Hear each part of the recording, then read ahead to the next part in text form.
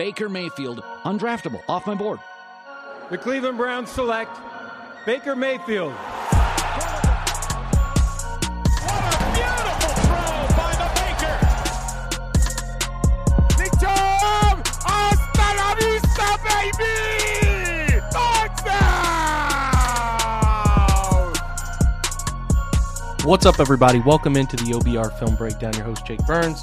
It is your Thursday episode now. We have traveled through the week, and unfortunately or fortunately, whatever way you want to look at it, we get into the position groups a little later in the week than I would like, and it's just a lot going on. We do some Twitch shows on Monday and Tuesday that occupy a lot of time, but are not just that, but I share them with you as a means to hear good content. I think that the things discussed on those Twitch shows are pretty good stuff, and really I share a lot of my opinions on a bevy of different topics in those shows that are sort of centered on good roundtable-based discussions. The mock draft format is really great. I like that 3 mock structure, and I think those are fun to share big off-season talking points with you. I think those are fun. And Pete Smith was on yesterday, and I thought that was a really, really good one to get Pete kind of in a one-on-one setting, pick his brain about some players. Gonna join up with Pete next week, and if you pay any attention to me or you pay any attention to Pete's perspective on quarterback, we are not 100% aligned. We're actually pretty far on different ends of the spectrum with long-term projections, not just 2022 season here coming up, but the long-term projections and what it looks like with Mayfield. So we are going to get together on a podcast next week, which I'll share on this channel, and have a pretty long conversation about why we feel the way we do and whether the other person bends on any of those things. So keep your eye out for that. But I want to share that as the time spent with Pete yesterday was fresh. And again, those are the most listened to episodes we have, is when we do those mock drafts. And I think I'm going to continue to share those and put those on here. So if you watch them live and you don't get a pod out of it the next day, I'm sorry. We'll try to rectify that later in the week, like I do here, with more content, more episodes that are built on more things going on. So obviously the combine, full swing, wide receiver interviews, all the guys you wanted to hear from, you heard from, heard about who's participating in testing, who is not. Obviously we know Drake London is not. Got some ideas about things from Chris Olave not doing bench, a couple other angles that are in the OBR write-up, so check that out on the front page. And what you can gather is that it went fine. Talking points were based on things that you would traditionally be asking these guys, whether they think they're the best wide receiver in the class, what they think their strengths are, what they, how they compare to their peers. Would you be interested in playing for the Browns? If you talk to the Browns, all of them have talked to the Browns, obviously, because the Browns are going to talk to every wide receiver. It's not rocket science. And then, you can check that out. Feel free to dig into it more. Clips were posted on Twitter through Brad Stainbrook and Fred Greetham, our 2 live on-site reporters. And 2, over the last 2 days, which I haven't really checked in fresh with you here, is Kevin Stefanski and Andrew Berry both took time to chat with the media in Indy, which is pretty customary. Most franchises have their GM or head coach there, and these things go on. Listen, I'm not even going to waste a single moment of your time having conversation about what these 2 guys said. They are as buttoned up an organization as I have ever seen in terms of the guys at the top and their plan and the processes, okay? They are extremely buttoned up, and they will not, from the guys at the top. Now, you can talk about the dissension amongst the players last year and the drama, so on and so forth. Like, with Kevin Stefanski now, we're 2 years going into the 3rd year with this guy. He is not going. You've got to find a way to curtail your questions in a way that gets you an angle on something. Like, you cannot just ask a question on improving production from the wide receivers. He's going to say the most generic things because they don't want to give away any angle of what their thought process is, right? Review the Browns passing game in 2021. He's not going to take, he's not going to bury a player for that. He's going to spread it around, and he's going to take some blame himself. The same with talking about Alex Van Pelt, why he moved off the quarterback room. Maybe I would ask a different question there, built on if Van Pelt, was involved in the footwork changes of Mayfield. With him no longer as the quarterback coach, does that mean Baker changes the footwork stand? Like, we need more. He's going to just give you coaches speak, which is good. You don't want your friend. If Andrew Berry and Kevin Stefanski were consistently leaking things or giving telltale signs about their thought process and what they're doing, like, it doesn't take much, guys, to look around the NFL and see other GMs and head coaches who cannot quite figure out how to answer questions without giving away angles that they're looking to take. I wouldn't want these guys that much. You have to keep things close, right? I mean, Andrew Berry was even more broad. You're going to question him about J.C. Tretter and Jarvis Landry. He's not going to say anything. He's not going to give you a sentence that tells you he's leaning toward keeping them or a sentence that tells you he's leaning toward cutting them. Like, you're not going to get anything. He's going to tell you every position is important. We look at the specialists. We're an expansion team. That's the way these guys get behind closed doors, and they have a very specific plan. They will deviate from it in the right circumstances. We saw with JOK last year in the second round. But their plan, which most of us spend all day, week, months talking about what we think it is, you have no idea. If somebody's telling you they know it, they're lying. They don't know it. These guys keep everything buttoned up. The way they talk as two very intelligent Ivy League educated men is in unison. And we just have to sit back and see it happen. Nobody saw the Conklin restructure coming when the Conklin restructure did. You can spend time predicting this, and I do too. We do mock shows and a whole bunch of other things, but like, this is a franchise that is in unison with their vision, which I hope they can continue for a long period of time. They're not going to give anything away. You're going to hear people say they know this, that, and the other. I'm just telling you, these guys will not give away any angle of what they're trying to do ahead of time, so teams can alter around them in the NFL, can alter their approach to counterbalance what Cleveland's trying to do. I like that about them. If those things were getting out of Berea, I would be really bothered by that, because that's an advantage to other teams.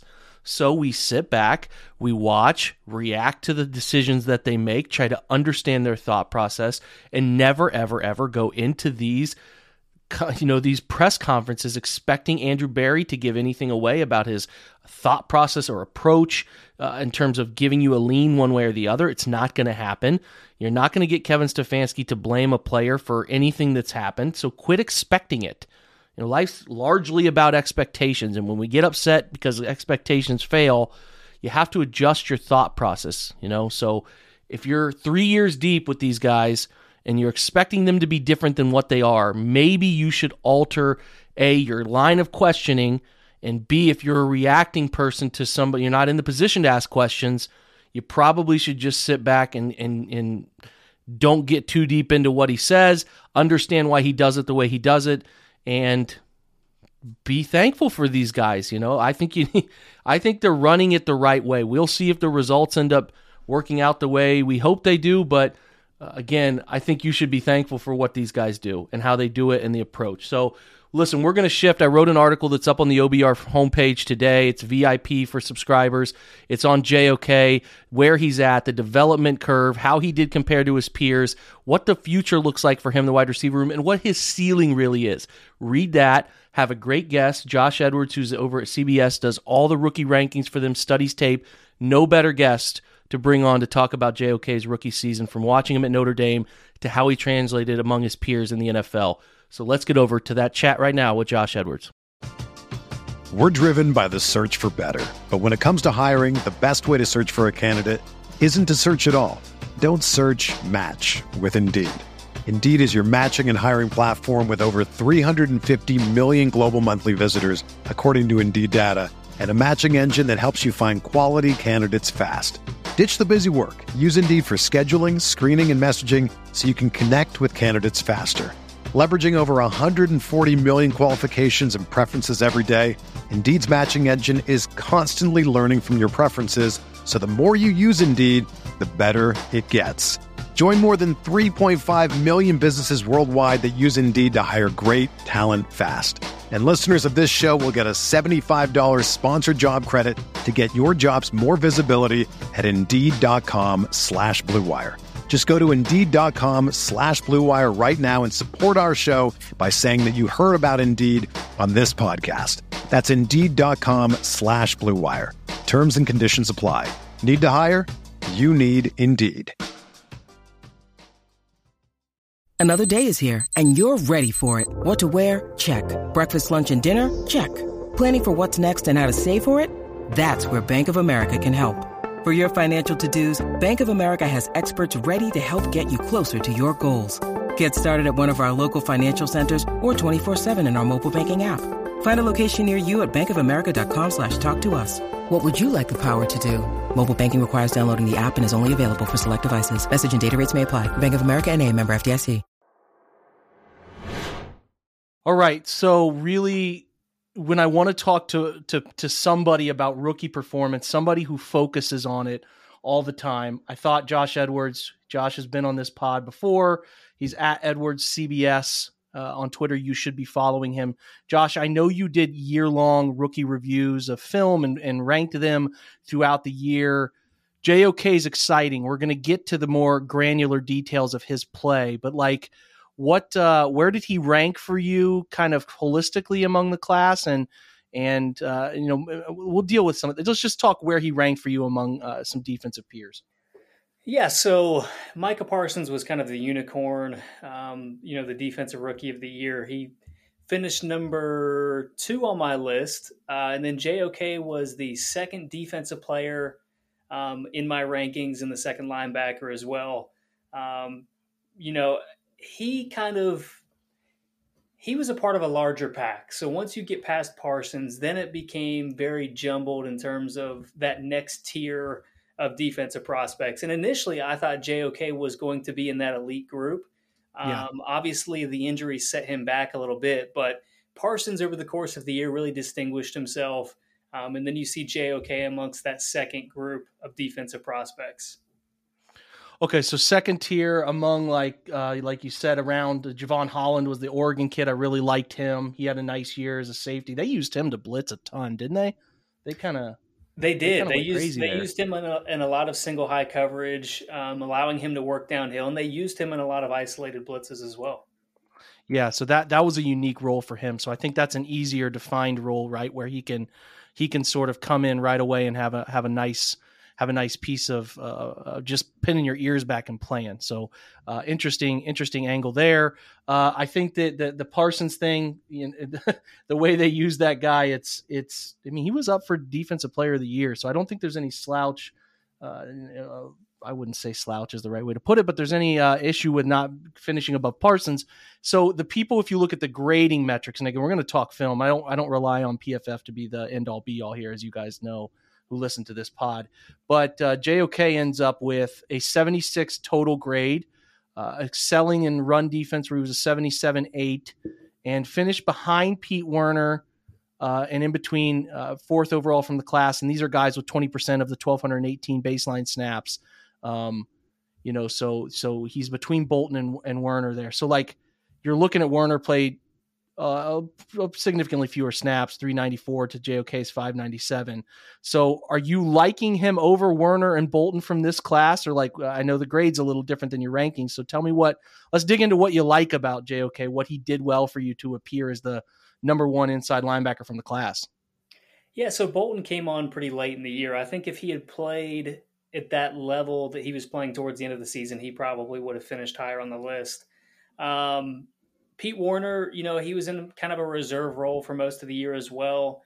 JOK was a starter the entire season when he was healthy for the most part, whereas Werner was, a reserve, and then he came in when there was some injuries to Demario Davis and the rest of that linebacker unit. So I thought when you look at those two players specifically, because that's what it boils down to, is those two at the linebacker position, when you're looking at aggregate rankings over the course of the year, JOK there's something about the way that he plays the game, the way that he plays kind of with this reckless abandon, yet controlled at the same time. I mean, you can see his brain working. You can see that he's in the right place at the right time. The pace in which he plays the game just gives me this greater confidence that he's going to be one of those elite caliber linebackers in the NFL moving forward. Whereas I think Pete Werner probably has a little bit more to show and, may show more once he's given a larger opportunity. So with JOK, something that I thought stood out was I kind of deemed it as he plays linebacker like a running back. Like he, okay, let me ask you this, and then I'll tie in my thoughts of why I think he plays like an air quotes running back at the position. He was a guy who was a thriving overhang player at Notre Dame. He was a big part of their defense there, almost as a hybrid. We all tried to label him as something in draft prep, give him like the star, or some people call it a viper position, where you're kind of off the edge, kind of in the box, kind of as an overhang, kind of more curl flat. And then the Browns said, we drafted him. We think he is a full-time inside backer. And I was like, okay, that's kind of alarming, interesting. Were you surprised that he was able to translate as an inside backer based on your pre-draft evals as well as he did as an inside backer? Or did you think there would be a bigger learning curve with kind of coming off of the freelance he had more freelance opportunities at Notre Dame. I don't think that's deniable. Yeah, I thought it was going to take him a little bit longer to pick that up. Coming into the draft, everybody's question was, is he going to be able to fit run gaps and contribute in that way? Because as you noted, he was more of that overhang safety that's going to play downhill and make plays in space, which it's kind of interesting when you look back at this season, because most of his issues were more so in space, and he graded better as a run defender than maybe we had anticipated. So I was a little bit surprised in the way that he was able to take that on so seamlessly. But when you look at his athleticism and the way that he plays the game, he doesn't allow himself to take on blocks. He gets off blocks when he does, and I think that's very important when you're working in the box. So once he showed that he was capable of doing that, then, it kind of eases your concerns a little bit and lets you think that, this might be a little bit more translatable than what we saw at Notre Dame. And it's not to say he couldn't do it at Notre Dame. We just didn't really see that in the way that they used him. I definitely think that's fair. When you go back, like I wrote up a pre-draft on him, and it's there. It's right. It's there, but it's like everybody was worried whether that would translate. To me, like you said, you worry about, can a linebacker take on a direct block from an O lineman and be able to disengage? Well, JOK says you're not going to touch me. He has a keen ability to make you miss with similar moves to what wide receivers and running backs do in a phone booth, a jab step, a one plant, a double shimmy with the shoulders. He made offensive linemen look silly all year. And I thought that was an extremely unique thing about him, was how he was able to maintain run fit.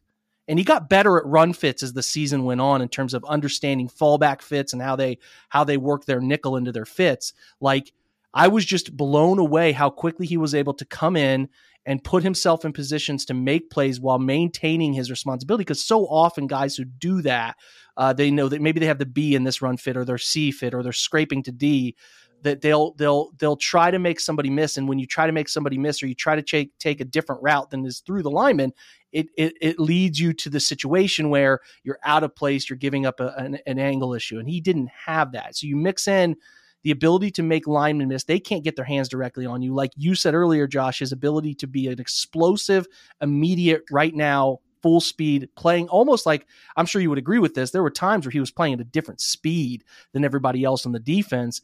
You got a really good player here in that regard. I thought he was comfortable enough in coverage, not perfect, but comfortable enough. Started to take some creative risks. The thing that stands out, though, when you look at the grading, and it's impacted heavily, is the 15 missed tackles charted by PFF. I see 15. You off air here before we started said you had him at 16.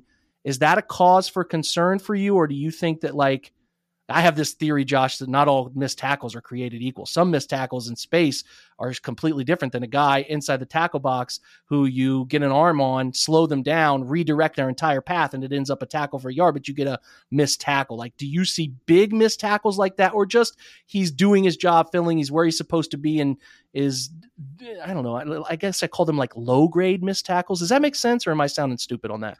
No, it makes sense. I think it's a combination of both, because, the plays that you're suggesting are plays that he, conceivably shouldn't have been in the mix to make. A lot of plays where he was working sideline to sideline, and suddenly, he's shooting gaps. He's in a position to make a play that most linebackers are not capable of making. At the same time, you do see some issues with his ability to break down his footwork in space. Square up and make a form tackle, that kind of stuff you do see a little bit. And I think that's just a little bit with the, quick pace in which he plays the game. Sometimes it's a little bit too erratic. And that comes with being a young player. I mean, as he gets more mature, you would like to think that those are going to happen fewer and fewer occasions, and that tackling number is going to come down. Whether it's 15 or 16, that's obviously an issue. It was 13th most among linebackers, which when you consider the time that he missed, there were linebackers that had played significantly more than him that, were ranked above him. So if you had done it by snap basis, that's going to be even higher, which is a concern. So when you break it down, like you said, not all missed tackles are created equally. And I do think there's some positives, but at the same time, there is some area for concern and some areas where he can improve moving forward.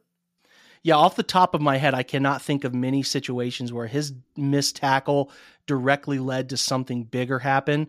Maybe it's a huge broken play. I do think he had some, he could have had more TFLs. He could have had more stop plays that they chart if he just was the guy to bring him down. Now there's huge value to redirecting a guy and sending him into a different run alley than he was going to go, right? Or slowing a guy down. You let these slips off at the last second, that kind of thing. So I was actually surprised by it when I saw that number looking before we started. And in my write-up is those missed tackles were not as bad as those look, but I definitely want him to clean it up, because my vision in my write-up, Josh, for him is, what's the next step? Well, the next step is that you're an every down backer. You're the green dot. You're the middle linebacker. The role shifts. You have more interior run fits than you do otherwise. You're obviously heavier on the mental side of things, communicating with your teammates, all of that. You're more hook zone defending than you are running to curl flat, covering grass. Maybe they think he's a long-term will. I don't know. You could definitely green dot your will linebacker. There's nothing in the rule book that says you can't. Maybe the Browns decide, hey, we'll piece Anthony Walker and Jacob Phillips together. Maybe I just figured out something on the fly there, Josh, with my thought process. But is he, in your opinion, a guy that could shift to Mike? Would you rather see him stick at will? Do you think he's a green dot leadership type player based on interviews you've heard and what you think of him? And do you see a trajectory as one of the NFL's best, or is he just going to be a steady presence for the Browns? I'm just curious what you think the ceiling is there as a caveat to that last question. I think back to his first press conferences with the media when he arrived in Cleveland. And I just kept thinking, this is such a mature player for his age. I mean, he comes across so well. He obviously has a high football IQ. I think if you needed him to play the mic, he could probably do it. But I think I would be more comfortable with him sticking at that will position. And I don't think I would make him a green dot either, just because I think his skill set, the way he plays so fast, and I think a lot of that, you don't want to bog him down with too many responsibilities. You want to be able to free him up to make those plays. So ideally, you would have another veteran. Maybe it's a safety, although John Johnson had his issues with the green dot this year. Ideally, you have a safety that's going to be able to handle that responsibility. We've seen a lot more teams in the NFL use a safety as that green dot player.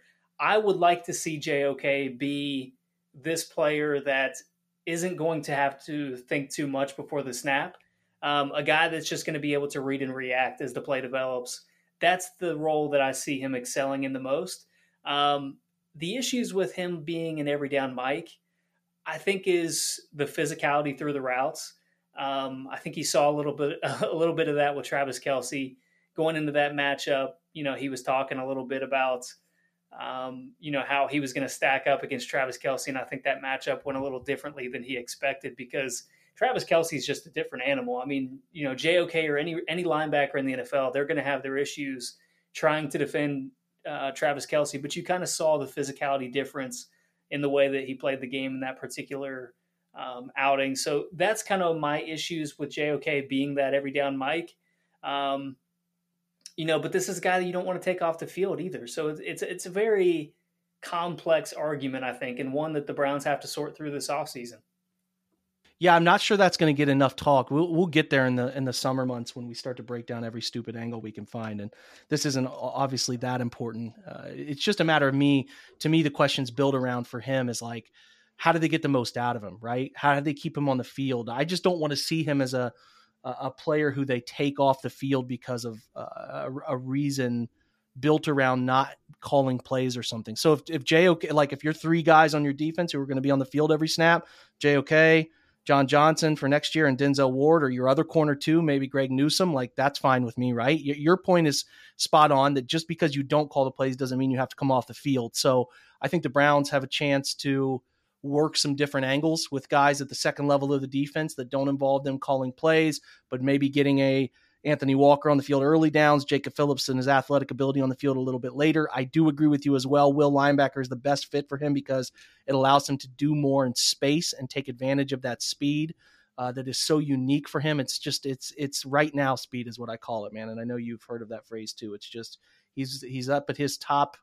level of speed so quick. Acceleration is just not talked about enough in any position. How quickly can you get to top speed that you possess? Right. That's something that he has, and why, like, you watch him and he's playing at a different speed, not because he runs a significantly better 40-yard dash than Jacob Phillips or somebody else, but it's because he can get there right now. Right. No question. I mean, you talk about the speed, you're talking about the burst, your ability to read and react, how quickly you can get up to that speed. At the same time, we talk about the closing speed, his ability to redirect and close in space. That's where he's elite. I mean, he has those movement skills, his fluidity in his hips, everything that you look for in that regard. He is elite in that category. I mean, that's what gets you so excited about a guy like JOK. And then you mentioned Jacob Phillips there as well. That's kind of the wild card in all of this, because I feel like that's a guy that they want to count more on moving forward. Yeah. So if you can identify a Jacob Phillips and a JOK that are capable of coexisting on the field at the same time, that's an ideal situation for Cleveland moving forward, because they're both very athletic players.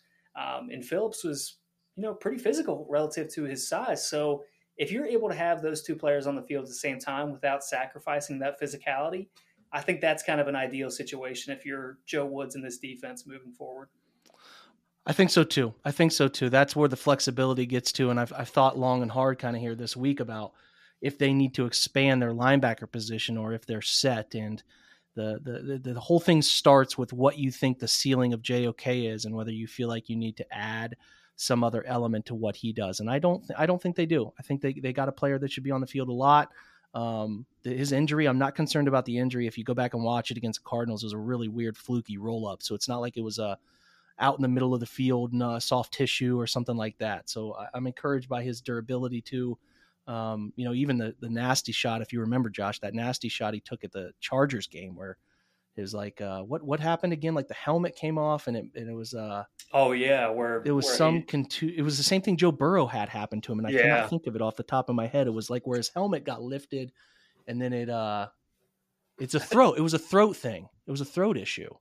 Right, I think it was a throat issue, like he had the. Yeah, but he got hit from behind. He got weird. Hit in the back of the head, but it was deemed a throat contusion, I believe. So yeah, it was weird because he went to the hospital right after. I remember that right. We're like, huh? We had never heard of Burrow having that, and we never heard of it. And then Burrow gets it, and JOK, and it's like, well, this is new. So anyway, feel really good about him. This is a really great intro to what he does well, what he has to improve upon, and where he can go. So make sure, again, guys. I'm sure Josh will do it next year. His coverage of the draft is top notch. He is going to be. I'm holding Josh to this. He's going to come on again and talk prospects as we get closer. We'll have him on to talk about many of the people he studied. But after the year, it doesn't stop. If you want to know film-based study rankings of these guys that get drafted, he's the go-to source for this. Him and I have some banter back and forth when we're talking about some of these guys, which I always appreciate. So at Edwards CBS, make sure you're following him, Josh. The listeners of this pod, myself, man, we really appreciate your time. Of course, man. Happy to do it. And, I'll take you up on coming back and talking some draft prospects. Might even have you on to do a little mock draft. So get yourself prepared for that. Love it. I'm down. Mock draft. All right. We'll hold you to it. All right, Josh. Thanks, man. All right. That's it for your Thursday episode. Thanks to Josh Edwards for stopping by, sharing his thoughts on JOK and many of those rookies. A lot of work goes into that. Josh has been gracious enough to help us out at the OBR with some content. Josh wrote for us for a while when CBS was a bit more affiliated in their NFL network at 247 Sports. So he's definitely been around Brown circles, met him up at camp one time. Really nice dude and works hard. He's helped us out with some film angles and a program for all 22 film. So very thankful for Josh's efforts. So again, shout out to him. Make sure you're following him on Twitter. We will have Josh on again at some point, probably, like I said, for one of those dueling mocks. So keep an eye out for that. Reminder, JOK Film analysis, all of that in written form for VIP subscribers. Check that out. It's available for you on the OBR. And another reminder that if you already pay $9.99 like we do for Paramount Plus, for whatever reason, you're into the shows, you're into movies they provide, or your son, like my son, is obsessed with Paw Patrol, you get that at the OBR, and you get Paramount Plus all together for the same price. So you get access to the OBR, all the premium content, the forums, all of it. You get access to 247's entire college football network, where they do a whole bunch of insider recruiting information and other fun topics across the country. And then you get Paramount Plus. So you should do it. It's a great offer. It's a great deal. Take advantage of it. Appreciate, as usual, I always say it, but your support for this podcast, the Twitch, and our website. It's a big community at the OBR, and you guys are the driving force. The podcast numbers month to month perpetually amaze me. So thank you to you guys for listening, and the content of the conversations we have on social. Those always are important to me. It makes this whole thing worth doing. So thanks to you for that again. Hopefully getting your Fridays with John Colosimo back tomorrow. He seems to be doing much better health-wise, and excited to have a good conversation with John, because there's a lot of fun topics to broach as the Combine is right in the thick of its most important time with position groups, and the Browns are going to be a heavy player in a lot of these guys' futures, and bring them in for visits and all of that stuff, which is what we will be tracking. So thanks again for joining. Have a great Thursday, and as usual, go Browns.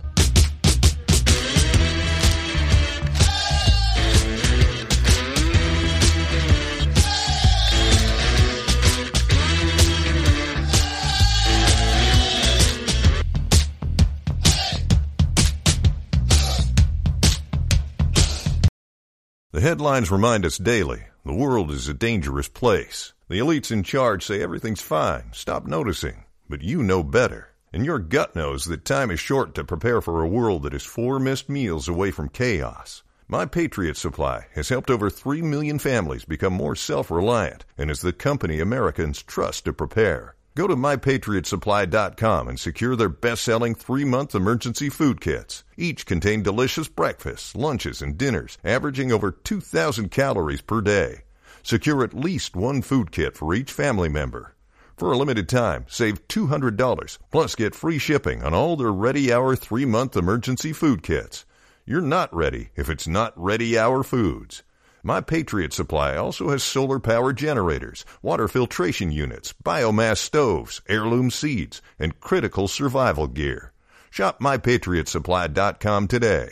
MyPatriotSupply.com.